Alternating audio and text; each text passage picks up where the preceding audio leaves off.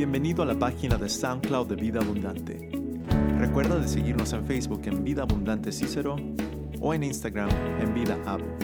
Vida Abundante, cada palabra inspirada, cada palabra enseñada. Hemos diseñado los miércoles con esto en mente de ser un tiempo de formación del creyente para instruirlos en más detalle acerca de las cosas de Dios. Por eso tenemos varias clases funcionando a la misma vez. Hoy vamos a estar celebrando que la clase de doctrina termina el día de hoy y las del Pentateuco todavía siguen un poco más. Pero eso es lo que está sucediendo y lo estamos haciendo para realmente pasar más tiempo y a invertir en formarles y instruirles en lo que la palabra enseña acerca de muchos tópicos. En sí lo que estamos haciendo es, lo que los teólogos llaman haciendo un breve teología sistemática con ustedes, y este año pasado hemos estado en el tópico de eclesiología y por eso hemos pasado tanto tiempo en esto. Muy importante, y la razón por cual lo estamos haciendo es otra vez formarlos con buena información y que esa palabra de verdad realmente dirija nuestra vida cristiana. La verdad y la palabra es el método de cómo debemos de vivir como cristianos. Si no conocemos la palabra de Dios, no vamos a saber cómo vivir. Si no entendemos las verdades de Dios, ¿cómo vamos a ejercer nuestra vida cristiana en el área espiritual? Entonces es muy importante, no separamos el conocimiento con la vida práctica. Entre más sabemos de la palabra de Dios, más sabemos qué es lo que Dios requiere de nosotros. Una de las áreas que quiero, antes de seguir, es quitar de nuestro corazón y de nuestra mente es, no solamente queremos llenarles de información mientras que están aquí, queremos que estén bien informados, pero con la información de la misma palabra de Dios que causa cambio. La verdad de la palabra de Dios es el que hace el cambio, y eso siempre lo han escuchado de nosotros aquí en Vida Abundante, que yo no los voy a poder cambiar, ninguno de nosotros los va a poder cambiar. Tal vez has tratado de cambiar a tu esposo o a tu esposa y te has realizado que eso nunca es posible. Lo único que va a cambiar que puede cambiar nuestro corazón es Dios, y por eso les enseñamos la palabra de Dios para que Él haga el trabajo. Abran su Biblia en Lucas, capítulo 3. Y estamos en la segunda parte de nuestro estudio ya después de entender el diezmo en el Antiguo Testamento, ahora estamos entendiendo lo que Dios demanda del cristiano y sus finanzas. El dar, y el cristiano y dar, el cristiano y el dinero, el cristiano y sus finanzas. Y antes de poder entender cómo debemos de dar como cristianos, tenemos que entender qué es lo que Dios demanda de nuestras finanzas. O sea, no podemos pedir que den sin antes instruirles correctamente en cómo debemos de dar. Y claro, hay personas que han estado ofrendando toda su vida y eso es bueno, y diezmando toda su vida, y nadie está diciendo que es malo. Solamente queremos darle lo que la palabra enseña y cómo debemos de nosotros tratar con nuestras finanzas. Les voy a leer una breve porción y luego les voy a dejar saber hacia dónde vamos para que estemos en la misma página. Capítulo 3 de Lucas, en los versículos 1 al 6, vemos una introducción de Juan el Bautista y las profecías que se están cumpliendo con él. Y luego él empieza a introducir al que va a venir. Fíjate lo que dice en el versículo 7. Por eso decía a las multitudes que acudían para que él las bautizara: cámara de víboras, ¿quién os enseñó a huir de la ira que vendrá? Se está hablando de los fariseos. Versículo 8. Por tanto, dad frutos dignos de arrepentimiento, y no comencéis a decir a vosotros mismos: tenemos a Abraham por padre, porque os digo que Dios puede levantar hijos a Abraham de estas piedras. Y también el hacha ya está puesta a la raíz de los árboles. Por tanto, todo árbol que no da buen fruto es cortado y echado al fuego. Y las multitudes le preguntaban diciendo, ¿qué pues haremos? Respondió él, les decía, el que tiene 2 túnicas compartirá con el que no tiene. El que tiene que comer, haga lo mismo. Vinieron también unos recaudadores de impuestos para ser bautizados y le dijeron, maestro, ¿qué haremos? Entonces él respondió, no exijáis más de lo que os ha ordenado. Versículo 14, también algunos soldados le preguntaban diciendo, ¿y nosotros qué haremos? Y él les dijo, a nadie extorsionéis, ni a nadie acuséis falsamente, y contentaos con vuestro salario. Vamos a parar ahí. En estos breves versículos es muy fácil nomás leerlos y se nos pasa de mente, pero lo que Juan está diciendo, fíjense muy bien, en los primeros 7 versículos está introduciendo o está siendo formado para introducir a Cristo Jesús. Alguien viene y Juan está señalando al que va a venir. Y luego está dándole la información no solamente al pueblo en general, pero exclusivamente también a los fariseos, los que eran los teólogos de la ley, la gente que sabía y tenía el conocimiento de la ley. Y les está instruyendo en 2 cosas. Primero les dice, viene Jesús, y cuando Jesús venga, las vidas van a cambiar. ¿Cómo van a cambiar? En primer lugar, cada vida va a tener un área espiritual, y ahorita lo vamos a examinar, y esa vida espiritual ahora también se refleja en nuestro dinero. Y es increíble que Juan el Bautista, o sea, nosotros lo poco que tal vez conozcamos de Juan, sabemos que él no tenía la ropa famosa que muchos profetas o lo que la gente esperaba, comía gusanos y langostas, hacía cosas, o sea, muy raras. Juan el Bautista era muy raro. Y él está indicando que hay un nuevo estilo de vida en Cristo Jesús, y ese nuevo estilo de vida en Cristo Jesús es en nuestra área del dinero. Fíjate lo que dice si lo vemos en el versículo 8, una nueva vida en Cristo Jesús, en el versículo 8, que es una que da fruto de arrepentimiento. Personas que están en Cristo Jesús son personas que demuestran frutos de arrepentimiento. Entonces, sencillamente no siguen haciendo las mismas cosas que antes. O sea, el mismo pecado no se sigue repitiendo. Y luego inmediatamente va a la área financiera. Esto es increíble.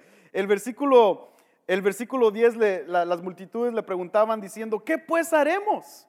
Y respondió y él les decía, el que tiene 2 túnicas, comparta con el que no tiene. Entonces lo que está diciendo Juan aquí es, este nuevo estilo de vida va a requerir que pensemos muy diferente de nuestras finanzas, de nuestra área de dinero.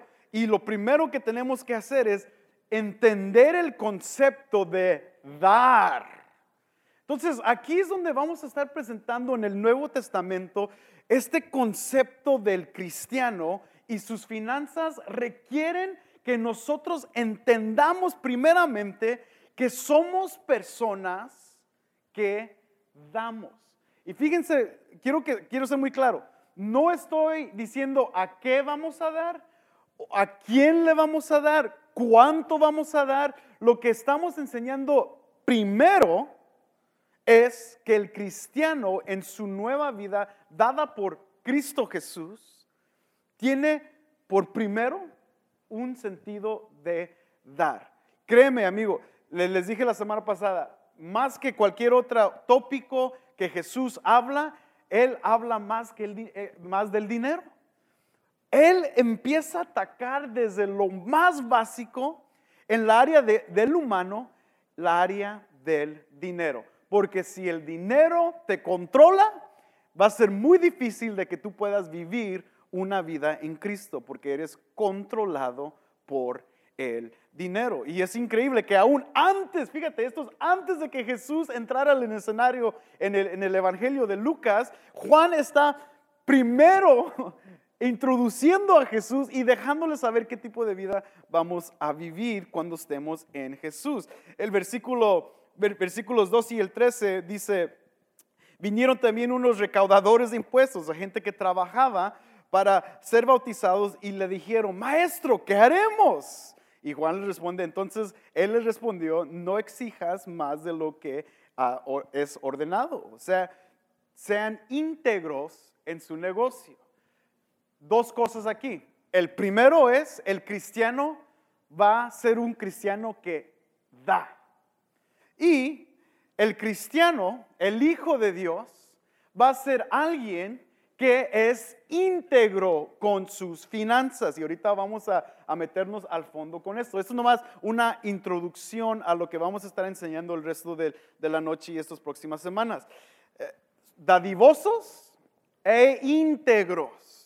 ¿Qué significa integridad? En un aspecto es honestidad, pero completos. O sea, hay una palabra más en integridad que es perfectos. Dios requiere que nosotros estemos completos y honestos en nuestras finanzas. Y eso tiene muchas implicaciones para estos tiempos en cuales estamos viviendo. Y es muy importante que tú y yo los entendamos. Y luego lo repite en el versículo 14. Los soldados le preguntan lo mismo. Y en el versículo 14 dice, no explotéis. O sea, no hagas ganancias falsas de tu negocio. Entonces se va más allá en el aspecto de integridad. O sea, sé honesto en tu trato con la gente. En lo más sencillo es, si tú eres plomero y trabajas de tu propia cuenta y alguien de la iglesia, por ejemplo, alguien de la iglesia dice, hey, necesito que me arreglen un zinc porque pues las pipas, el frío vino y explotaron las pipas y necesito a alguien que me ayude con las pipas. Y tú como un plomero cristiano vas a ir y vas a ser íntegro y le vas a decir, esta pieza cuesta $20, mi trabajo por hora son $30, lo que sea. Y entonces mi trabajo más la pieza son $50. Integridad es, te voy a cobrar $50 para hacerte el trabajo. No ser íntegros es, tú sabes que la pieza te costó $20, pero le vas a cobrar a él 30. Tu trabajo, tú lo sabes que lo puedes terminar en 1 hora, pero le vas a cobrar 2. Entonces al final de todo, le vas a cobrar a la persona $150 para arreglarle su lavamanos. ¿Y eso qué significa? Eso no es honestidad. Y es increíble, fíjate, es increíble. Mucha gente no le gusta pedirle a la gente de la iglesia que les ayude con sus cosas. No, ese hermano ya he escuchado de ese hermano. No. Mira, mejor ve con alguien que ni va a la iglesia. Y me pongo triste cuando escucho eso porque digo, pero ¿cómo es posible? La iglesia debe de ser íntegra en sus finanzas. Y eso se los voy a admonestar a todos nosotros. Si eres plomero, si eres pintor, si eres agente de banco, si eres un contador o lo que sea, hay que ser íntegros. Entonces, inmediatamente nos presentamos en Lucas. Juan nos presenta con los dos aspectos. Hay una nueva vida en Cristo Jesús y esos frutos de arrepentimiento se demuestran en nuestras acciones y más se demuestran en cómo manejamos nuestro dinero.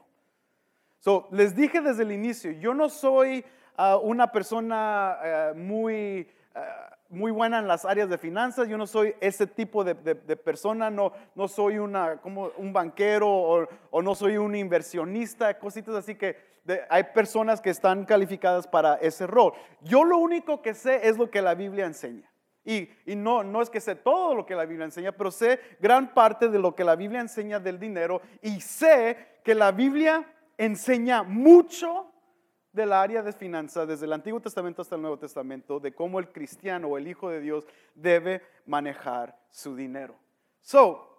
Esto es muy importante. El Evangelio de Lucas nos presenta esto y nos demuestra que debemos tener integridad con nuestras finanzas. Vayan a Lucas capítulo 9. Nomás les voy a mostrar varios versículos en Lucas, porque me gusta cómo Lucas presenta este concepto. Lucas capítulo 9.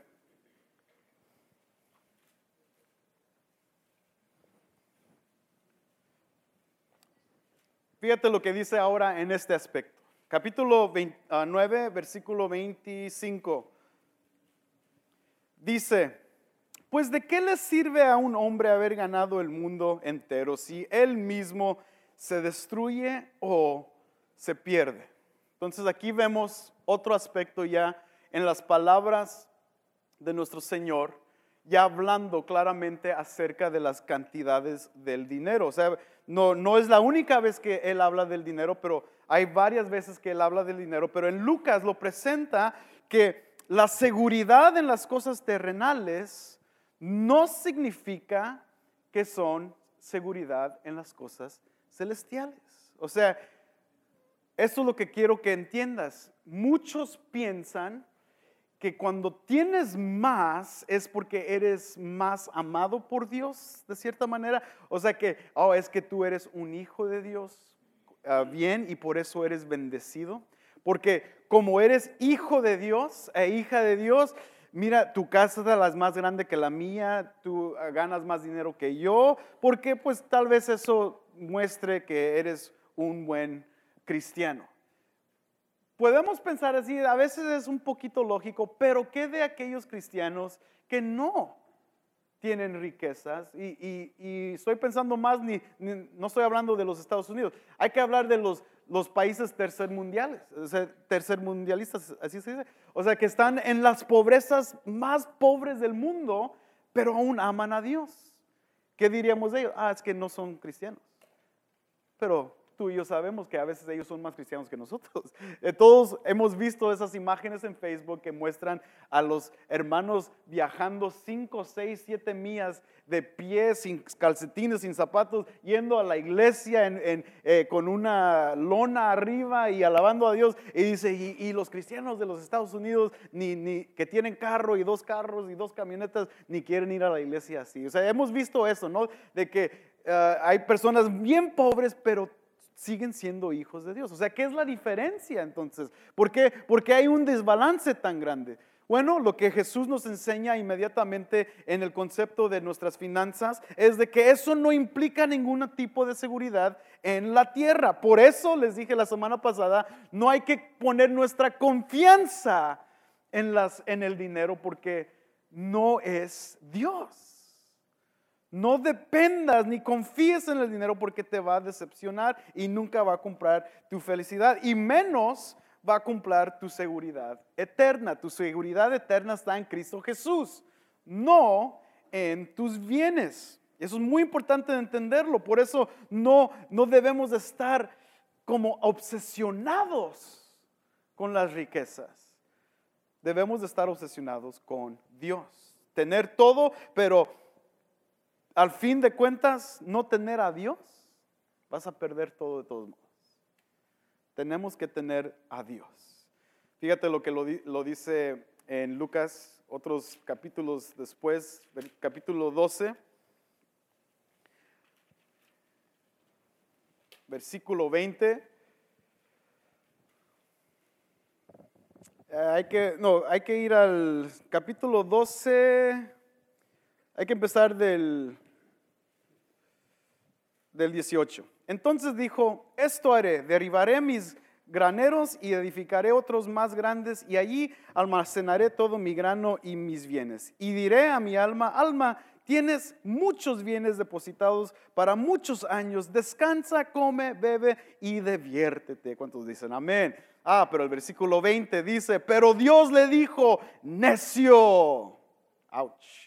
Necio, esta misma noche te reclaman el alma y ahora, ¿para quién será todo lo que has provisto? Has trabajado toda tu vida, tienes tu terrenito en México, listo para cuando cumplas 67 años, ya dices, adiós Chicago, adiós invierno, ay, que lo disfruten esos inviernos de bajo cero, yo me voy a mi casita a descansar de todos mis bienes que tanto trabajé, tantos años aquí en los Estados Unidos trabajando para por fin descansar. Y Dios dice, necio. O sea, ¿por qué? ¿Porque fue malo que hiciste eso? No es malo, pero es malo confiar y depositar toda tu confianza y tu descanso en eso.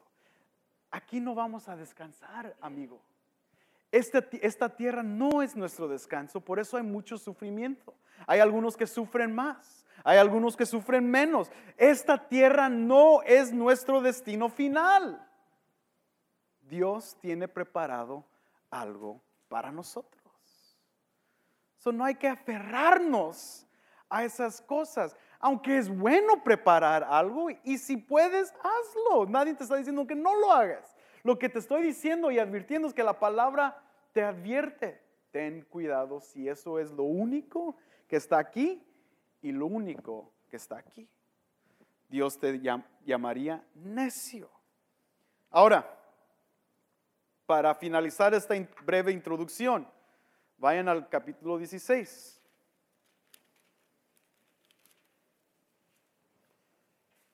Capítulo 16, voy a empezar a leer, voy a brincar varios versículos o traten de seguirme. Voy a empezar en el versículo 19 del capítulo 16. Había cierto hombre rico que se vestía de púrpura y lino fino, celebrando cada día fiestas con esplendidez.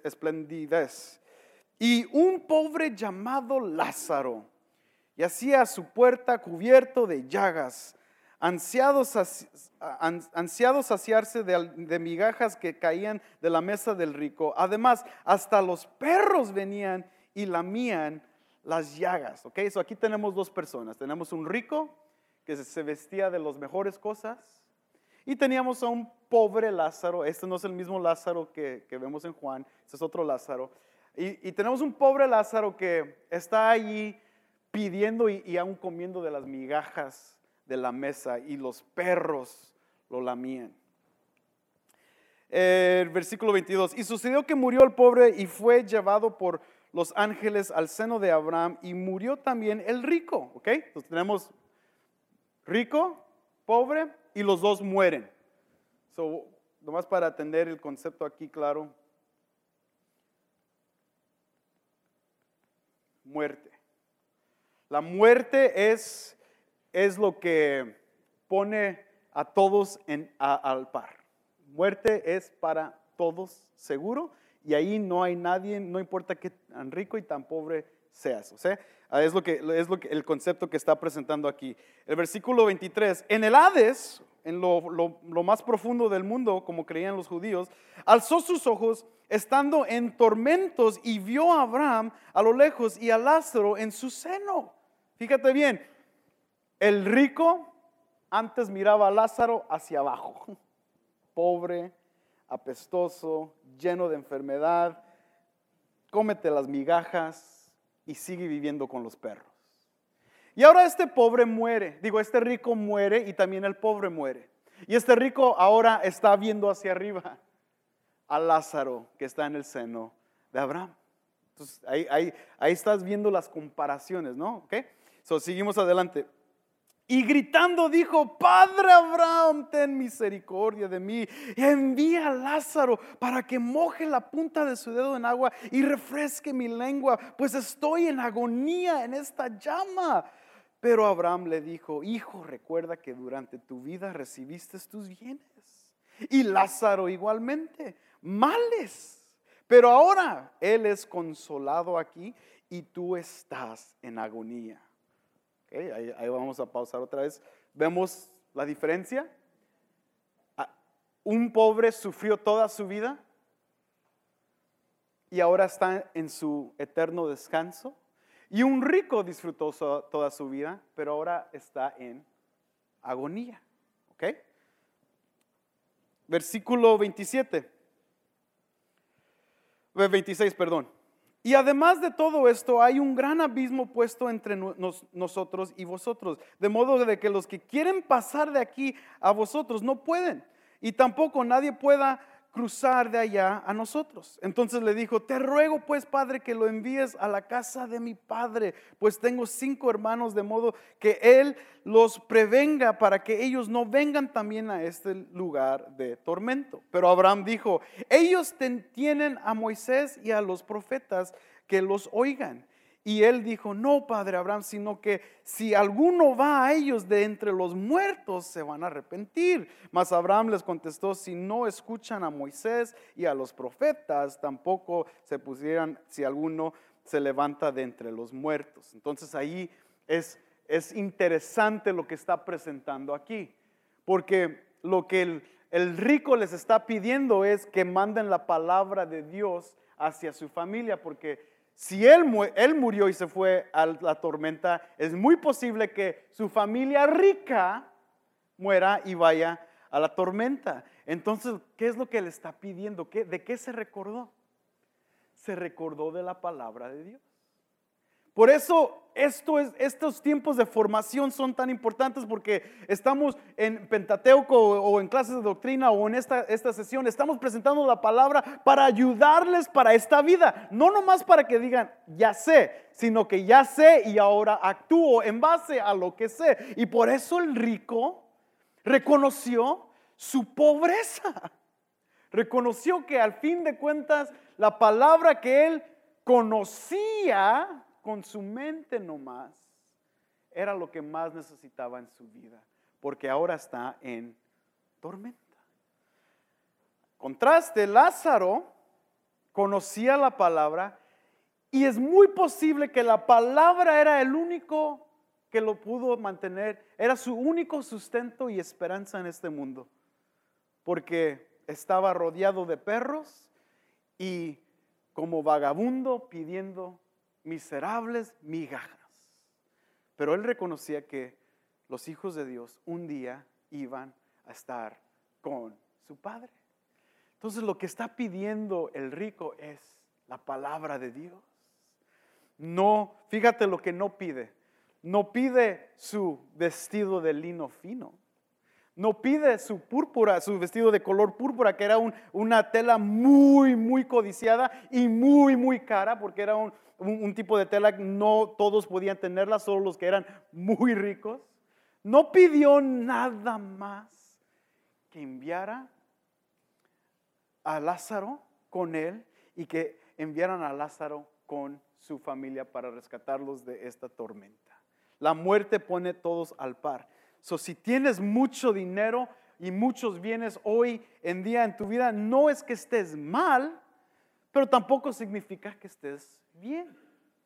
Y eso es lo que nosotros como cristianos debemos empezar a examinarnos, porque créeme, yo lo he vivido y conozco que hay cristianos dentro de los mismos cristianos que ven a otros cristianos y dicen, y les da celo. Pero ¿por qué no? Mira nomás lo que pudo comprar, mira nomás lo que hace, mira, y mira yo qué fregado estoy. Y nos enojamos y nos causa envidia. Y tenemos que recordarnos, un día todos vamos a morir y nadie se va a llevar nada. Lo único que vamos a poseer o nos vamos a dar cuenta es si tuvimos la mejor posesión, si tuvimos a Dios como nosotros. No importa que si hay otro hermano en el evangelio que tiene más que tú, dale gloria a Dios. Awesome, good bro, you got it. Si hay alguien que tiene menos que tú, haz lo que dice Juan el Bautista, comparte, da y ayuda.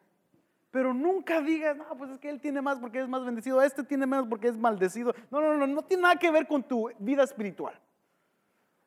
Dios es el que gobierna tu corazón, y si Dios es el que lo está haciendo ahorita, eso es lo más valioso que tienes en tu vida.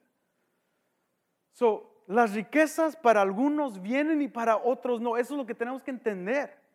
Para algunos los van a tener y a otros no. Y hay otros que, como vamos a estudiar ahorita, que van a poder trabajar y ser sabios para poder llegar a esos lugares. Pero esa sabiduría les va a permitir hacer más dadivosos. Hay personas que no pueden o no logran llegar a riquezas porque no dan de lo que tienen ahora, menos van a dar de lo que tienen cuando tengan miles de dólares. Es un principio muy conocido y es muy común. Ten mucho cuidado de codiciar y de anhelar lo que otros tienen cuando eso no implica nada de nuestra vida espiritual. Lo que Dios quiere es conocer tu corazón. Entonces recuerda que el dinero es peligroso si depositamos nuestra confianza en él, y también funciona como una herramienta para el enemigo de desviarnos de nuestras cosas espirituales. Y para esto quiero que vayan a Marcos para entender este principio un poco más. Hace tiempo hace 2 semanas estábamos estudiando esto, 2, 3 semanas, y la semana pasada estudiando los peligros del dinero, pero quiero que entiendan que el dinero es utilizado como una herramienta del mismo enemigo para desviarnos de las cosas espirituales.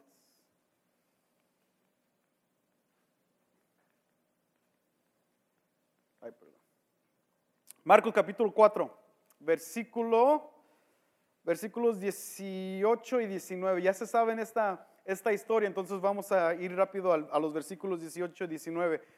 Estamos hablando de la semilla y de las tierras en cuales las semillas fueron plantadas. Versículo 18, otros son aquellos en los que se sembró la semilla entre los espinos. Estos son los que han oído la palabra, pero las preocupaciones del mundo y el engaño de las riquezas y los deseos de las demás cosas entran y ahogan la palabra y se vuelve estéril. Entonces todos nos sabemos la parábola del sembrador. Pero llega el momento donde habla de cómo la semilla es ahogada cuando cae en tierra de espinos. Y la metáfora aquí es esos espinos que están ahogando a la semilla, que es la palabra, el evangelio, las cosas de Dios. Lo que está ahogando aquí no necesariamente son ataques en contra del evangelio o otras cosas. Lo que está ahogando el evangelio y la semilla es ¿qué? Las riquezas, el engaño de las riquezas. Ahí está, herramienta. Ese es un tool, that's my tool para el enemigo. ¿Por qué el dinero es la cosa que causa más broncas en todo aspecto de nuestras vidas? Porque es la herramienta preferida del enemigo.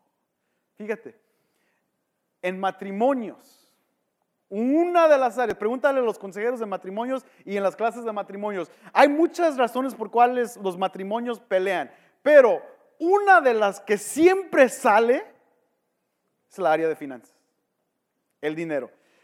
En el matrimonio, el dinero y las familias. Esto lo mencionamos la otra vez, cuando se pelean por el terreno, que si muere su papá y su mamá y no dejaron la heredad y el terreno, y quién se va a llevar la tierra y quién se va a llevar el terreno, no es mío, es mío. Y hay un pleito allí. El dinero en nuestras vidas ahora, cada día con nuestros hijos, que quiero esto, que quiero lo demás. O sea, el dinero es la área más débil en nuestras vidas. Es el punto donde el enemigo dice, con esto los voy a hacer caer. Fíjate aún más. Hay padres que en inglés se dice workaholics. Son como alcohólicos, pero en las cosas del trabajo. Si hay la posibilidad de trabajar 16 horas al día, lo vamos a hacer para ganar más dinero. Y allí el enemigo empieza a infiltrar para separar la familia, para dividir la familia. No hay tiempo para el matrimonio, no hay tiempo para los hijos, no hay tiempo para nada, porque estamos siguiendo el gran sueño americano de tener la casa y tener los 2 carros, etcétera, etcétera. El dinero siempre va a ser una área de dificultad en todo aspecto. Si hablas de dinero en la iglesia, se te va a enojar la gente.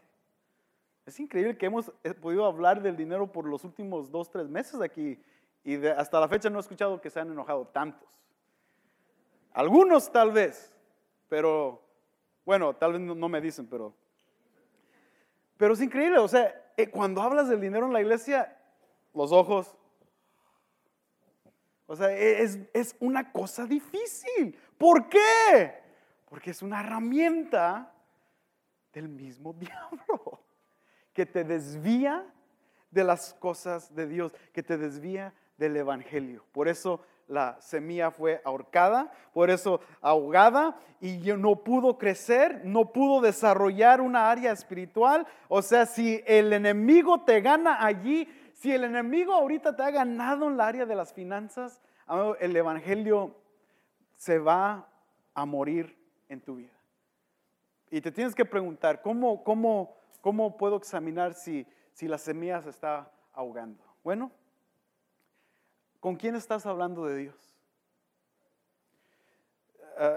Otra área, ¿cuánto has podido dar? No piensen en la iglesia, porque esto es lo primero que pensamos. No, ¿cuánto has dado a gente en necesidad? ¿A cuánta gente pobre que conoces aún en la iglesia misma has podido ayudar? ¿Cuánto dinero has dado a la iglesia? Eso es otra área. No, o sea, examina todas esas áreas y vas a empezar a ver, es muy posible que el dinero está ahogando el evangelio. Pregúntate, ¿en qué ministerios estoy involucrado en la iglesia? ¿Por qué preguntamos eso? Porque ministerio requiere pasión, requiere frutos de arrepentimiento, como los menciona Juan, pero requiere tiempo. And time is money. En nuestro contexto, el tiempo es dinero. Es una frase famosa en los Estados Unidos. El tiempo es dinero.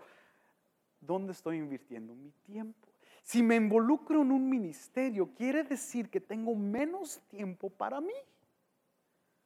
Pregúntale a varios de los consejeros de matrimonio, pregúntale a los pastores de esta iglesia, pregúntale cuánto tiempo es consumido en las cosas de Dios, donde tal vez pueden estar haciendo otras cosas.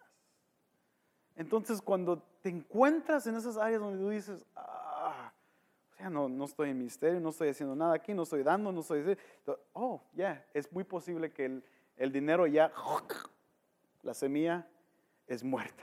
Y la única razón por cual estás aquí es porque ya es costumbre nomás. Porque aún puedes ver, ni has evangelizado a nadie. ¿Cuándo fue la última vez que le hablaste a alguien del evangelio? Pues ¿por qué le vas a hablar? Porque ni a ti te importa. Esas cosas son muy importantes para examinar en nuestras vidas y ver si el enemigo ha ganado la victoria. Ok, la Biblia habla mucho del dinero, la palabra de Dios habla mucho del dinero y habla en aspectos muy importantes. Nos enseña primero cómo debemos de ganar dinero. ¿Ok? ¿Cómo debemos de ganar dinero? Súper fácil, pero se los quiero decir porque es lo que la Biblia dice, no es lo que yo digo. Ganar dinero.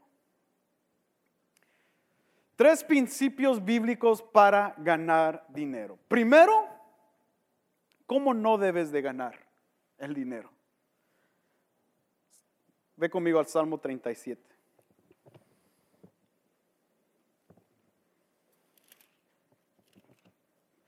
Quiero que noten que voy del nuevo, del antiguo, al nuevo, de los libros poéticos a los libros de sabiduría, al Nuevo Testamento con Jesús. Quiero que examines que esto está en toda la palabra de Dios. ¿Cómo no debes de ganar dinero?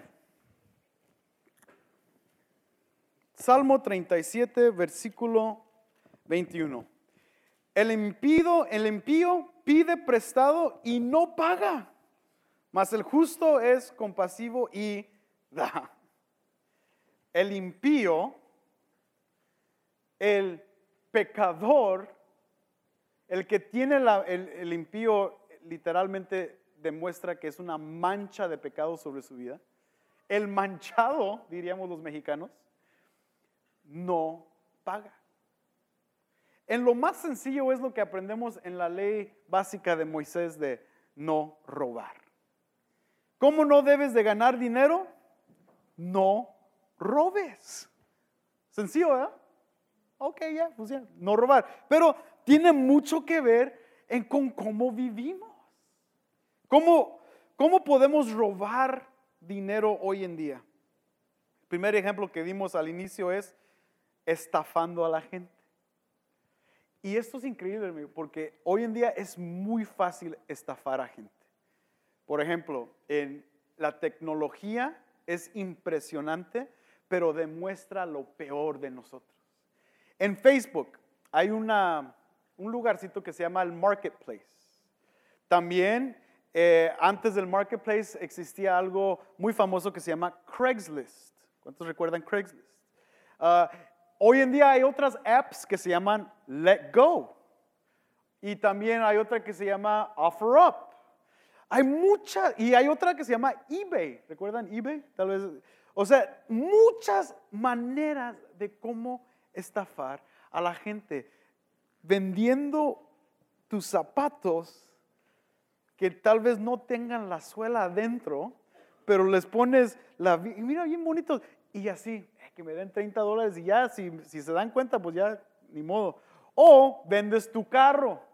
Le tomas las fotos bien de tu carro, pero no les tomas las fotos donde está todo oxidado de abajo y se está cayendo el muffler, nomás lo pegaste con un pedazo de tape y dices que el carro está excelente y pues ya ni modo, si lo compran ya se fregaron ellos.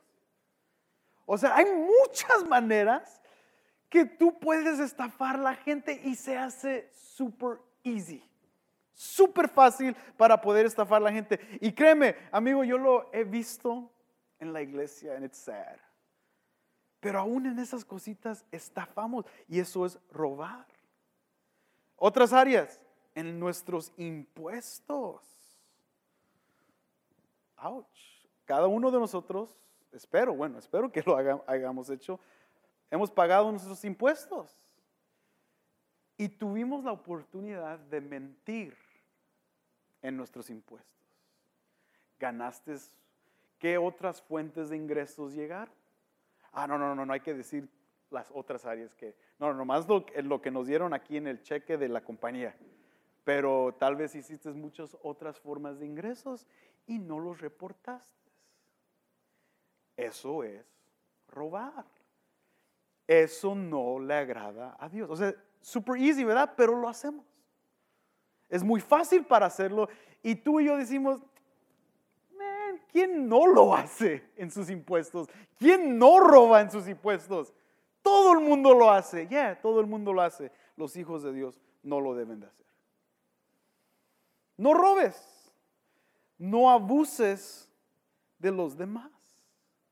Ese es un tipo de robo. Cuando tú, si estás en la posición de autoridad, si estás en una posición de conseguir a empleados, no abuses de ellos. Eso es muy común hoy en día. Había una familia aquí, una mujer tenía en su casa, creo que aquí en Cicero, si no estoy, aquí en Cicero, Browen, no recuerdo cuál. Una mujer tenía más de 30 personas viviendo en su casa y les estaba estafando el dinero todo el tiempo. O sea, le estaba quitando dinero y viviendo en una casa. O sea, eso es robarle a la gente. No abuses de las personas. Y claro, no estoy diciendo que hay alguien aquí que lo está haciendo. Espero que no lo hagan. Pero las cosas más fáciles que se puede hacer son las cosas donde el diablo nos tienta como, hey, no estás afectando, no te estás metiendo en una tienda y robándole algo allí, no te estás metiendo al Costco y le estás sacando una televisión, no te estás robando, no, esas cositas así, leve, pero amigo, es robo. No debes de apostar, jugar la lotería. ¿Por qué? ¿Dónde en la Biblia dice que no debemos de no apostar? ¿A poco hay un versículo que diga eso? Bueno, lo más sencillo que podemos examinar es que si nuestras vidas son gobernadas por un Dios soberano y si nuestra confianza está en Dios, entonces todo lo que se trata de nuestras finanzas están en sus manos. ¿Para qué dejarlo a la chanza? El jugar la lotería es ponerle más confianza en lo que el mundo puede proveer que lo que Dios puede hacer. Es incompatible con un hijo de Dios jugar la lotería porque estamos diciendo que no le tenemos confianza en Dios. Fíjate, Dios, mira, hasta ahorita no he podido avanzar en mi vida y es tu culpa y pues necesito hacer algo. Pues tal vez me gane the mega 400 millones de dólares, no sé cuántos estén hoy, y ya 400 millones de dólares, ya la tienes hecha, ¿verdad? Pero eso es incompatible y no demuestra que hay confianza en Dios. Ok, so, básico, simple. Eso nomás se lo quise presentar porque es lo que la Biblia dice. ¿Cómo debemos de ganar? Súper fácil. Hay unos que reciben regalos. ¿Cuántos les gustan cuando reciben regalos? Digan amén, no sean mentirosos. Amén. Regalos. Ay, perdón. Regalos. Cuando recibimos regalos es una manera de tener ingreso, porque gente te da dinero, te da un cheque, lo que sea, y eso lo puedes utilizar sabiamente para inversión. Regalos son dados y puedes invertirlos, y es increíble que Jesús mismo enseña acerca de las inversiones. Y esto es interesante porque habla de dinero externo que viene hacia ti que tú no necesariamente ganas. ¿Dónde explica esto Jesús? En Mateo. Muchos ya han estudiado esto. Mateo capítulo 25. Empieza desde el versículo 14, es la famosa parábola de los talentos. Fíjate que un talento, bueno, ahí la historia ya la conocen. Uno recibe 5, otro recibe 2 y otro recibe un talento. El que recibe los 5 talentos, ¿qué hace? Los invierte y gana 5 más. El que recibió los 2 talentos los invierte y recibe 2 más. El que recibió un talento, ¿qué hace? Lo esconde en un pozo porque piensa que su dueño es malo. Ahí lo puedes, no tenemos tiempo para leer toda la historia, pero tú lo puedes leer. Él piensa que su dueño es malo y pone un pretexto y el dueño le dice, tú eres un inútil básicamente. Y luego le da fuerte, o sea, casi le llama ladrón por no, dice, ni lo pudieras ver a un puesto en el banco para ganar interés y aún así no lo hiciste. Y le llama, o sea, fuerte, si tú lees toda la historia ahí. Pero es increíble saber que un talento en ese tiempo, ¿cuánto crees que es? Un talento equivale a 15 años de sueldo. So, el que recibió 5 talentos por 15 años de sueldo cada uno, mucho dinero. Si ganas $30,000 al año, haz la matemática, yo no sé cuánto es. Pero es mucho dinero. Entonces, el talento es dado, pero el talento al ser dado implica a nosotros saber invertirlo. Lo que Dios está enseñando en este aspecto de ganar es sabiduría.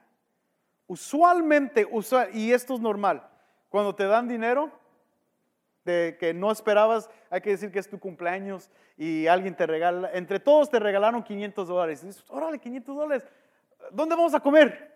Ahora, ya podemos comprar la tele que queríamos. Inmediatamente como que ese dinero es agua. Y como que tiene, o sea, como que te da toques y los quieres como gastar. Pero lo que implica Dios en esto es que esto es una manera que puedes ganar dinero.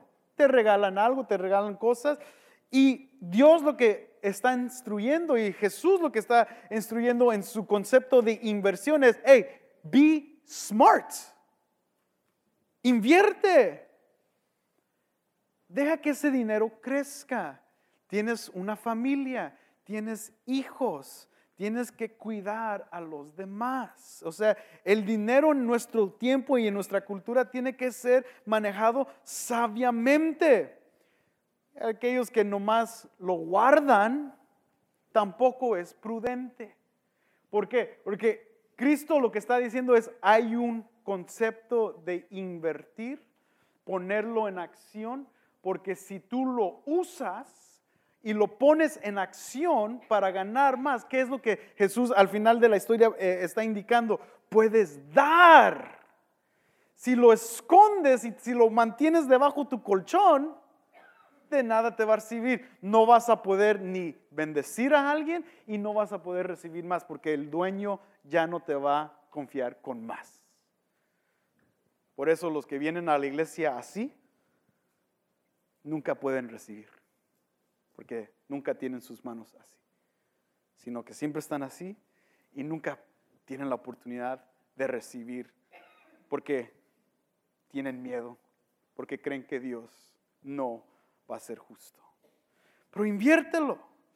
La semana que viene va a haber yo no voy a estar, pero voy a usar ese miércoles para instruirles en una área muy básica de saber cómo manejar su dinero con presupuestos. Pero fíjate, es increíble.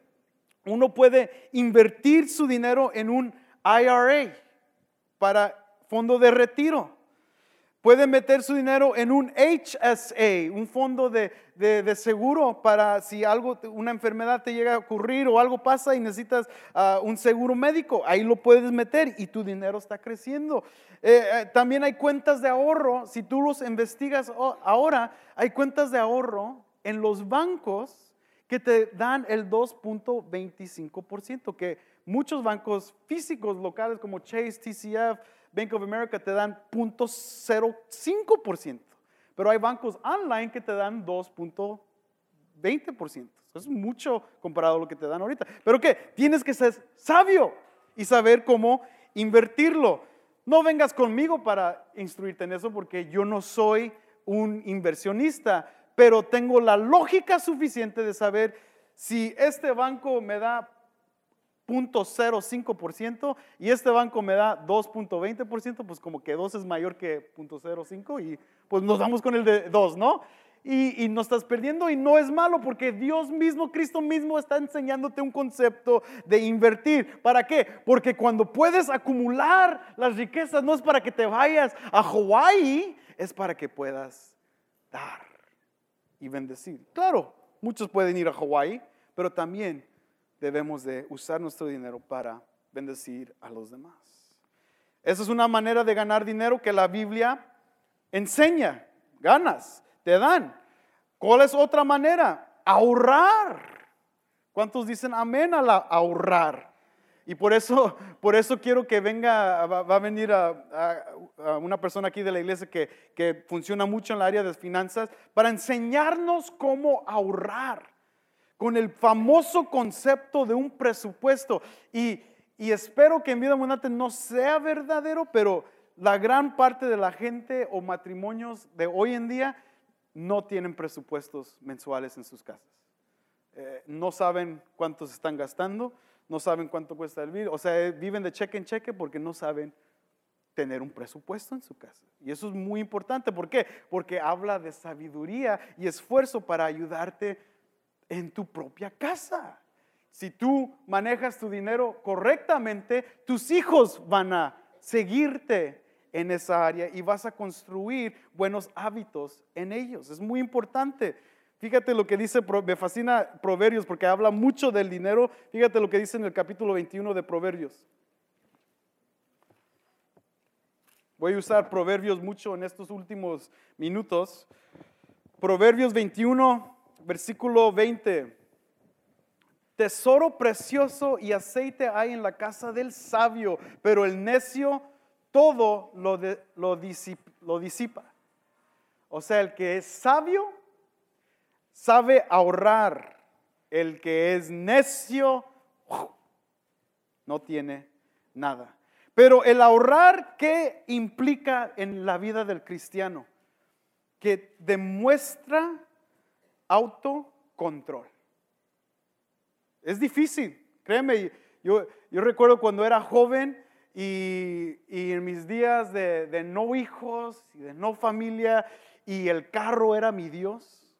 Y yo recuerdo, trabajé como era músico en Boston, trabajé 5 días así seguiditos en un club nocturno, no le digan a mi papá, en un club nocturno de salsa, música que aborrezco con todo mi corazón.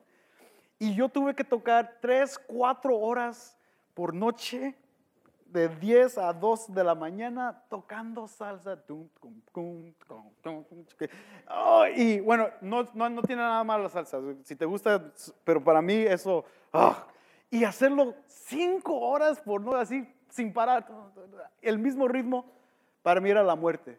Pero recuerdo que después de 5 días, eran como $2,500 que me dieron. Y yo, 19 años tenía, oh my God, de 2,500. Regreso a la casa y lo primero que hago es le compro un sonido de sistema a mi carro.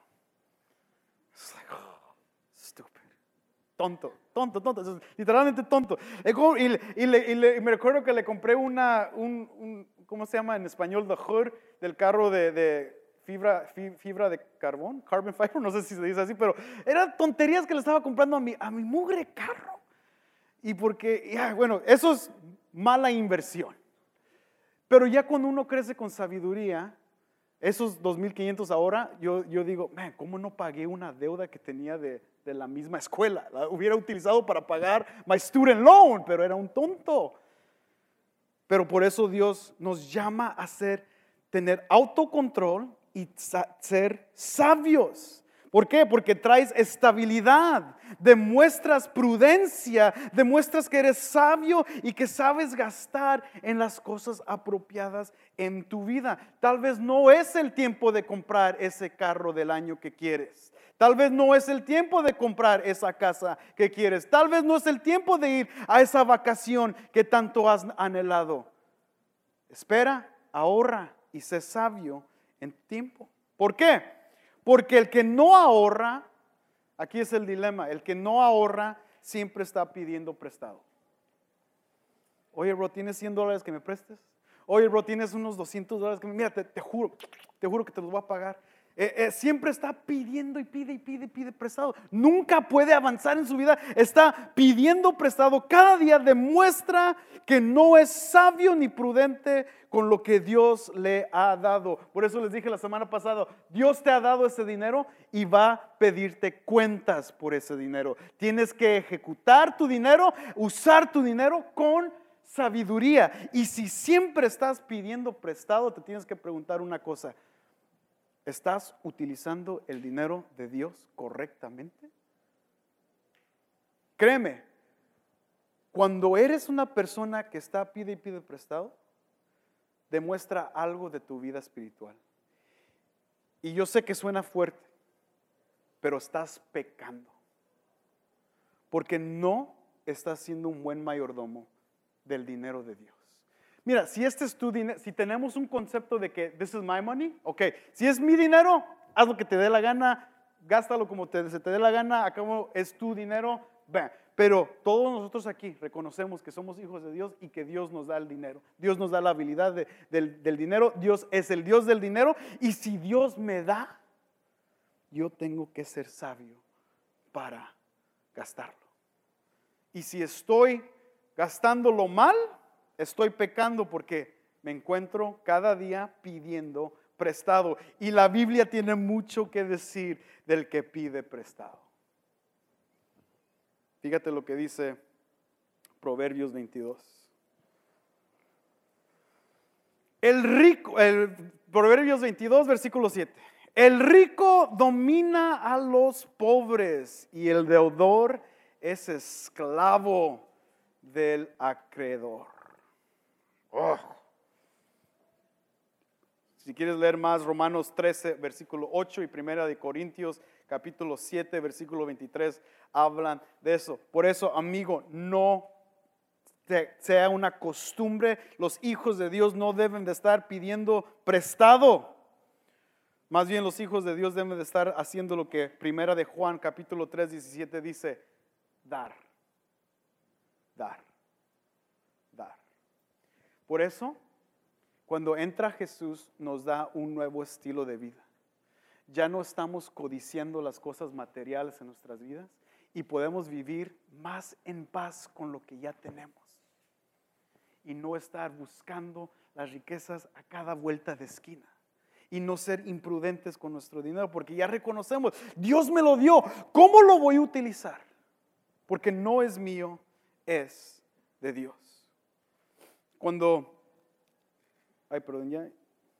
falta un minuto más. Bueno, pues ya les dejo con esto. Al final de todo, en esta porción, cuando tú realizas que siempre te falta dinero, pregúntate una cosa: ¿qué hice con el dinero que Dios me dio? Y pregúntate, ¿entiendo los principios bíblicos del dinero?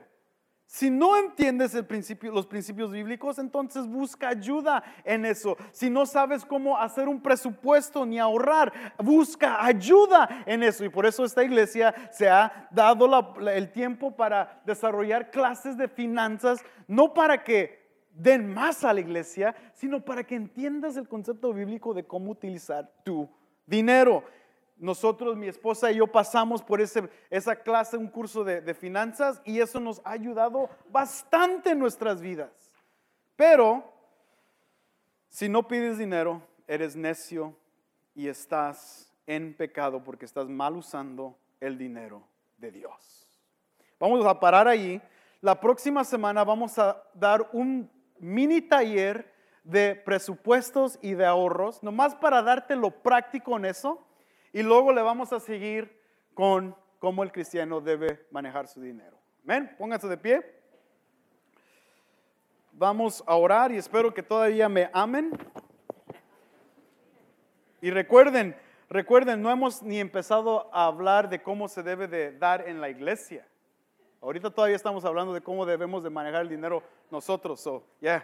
Ojalá que sigan riéndose en unos pocos las semanas más. Vamos a orar. Padre, te damos a ti toda la honra y toda la gloria. En primer lugar, por toda la gente aquí que tiene trabajo. Reconociendo que tú nos has dado las fuerzas para trabajar. La suficiente energía y entendimiento para trabajar, Dios. Gracias por eso. Gracias por esa oportunidad. Si hay cheques que están llegando cada día a nuestras cuentas de banco, gracias, Padre. Ahora, Dios, nomás te pedimos por dirección y sabiduría. No somos perfectos, Padre. Necesitamos tu guianza y sabiduría y entender lo que tu palabra nos enseña acerca de mayordomía. Ayúdanos en nuestra área de dinero. Ayúdanos a saber manejar el dinero. Ayúdanos a no ser controlados por el dinero, Padre. Que el enemigo no gane la victoria en nuestras vidas utilizando su herramienta favorita para destruirnos. Pero tomamos autoridad en Cristo Jesús para poder vivir como Él demanda de nosotros. Ayuda a cada uno de nosotros en este tiempo, en esos momentos, y aún para aquellos que no tienen trabajo y tal vez están sufriendo y están buscando, Padre, oramos por ellos y Dios, que la familia misma de cristianos, para aquellos que sí han podido vencer la tentación del dinero y que pueden dar, Padre, que entre los mismos hermanos y hermanas de la congregación puedan ver esas necesidades y decirles: aquí estamos para apoyarte, no te vamos a prestar, te vamos a bendecir, te vamos a apoyar. Tal vez sean $5, tal vez sean $10, tal vez sean un galón de leche, pero Padre, una cosita o entre más grande o más pequeño, no importa, estamos reflejando tu amor y reflejando un nuevo patrón de vida que demanda que seamos personas que dan. Y así podemos ayudar al pobre entre nosotros, ayudarle a avanzar y dejarles saber que no están solos. Ayúdanos como congregación y como iglesia a ser saludables en la área del dinero. En el nombre de Cristo Jesús. Amén.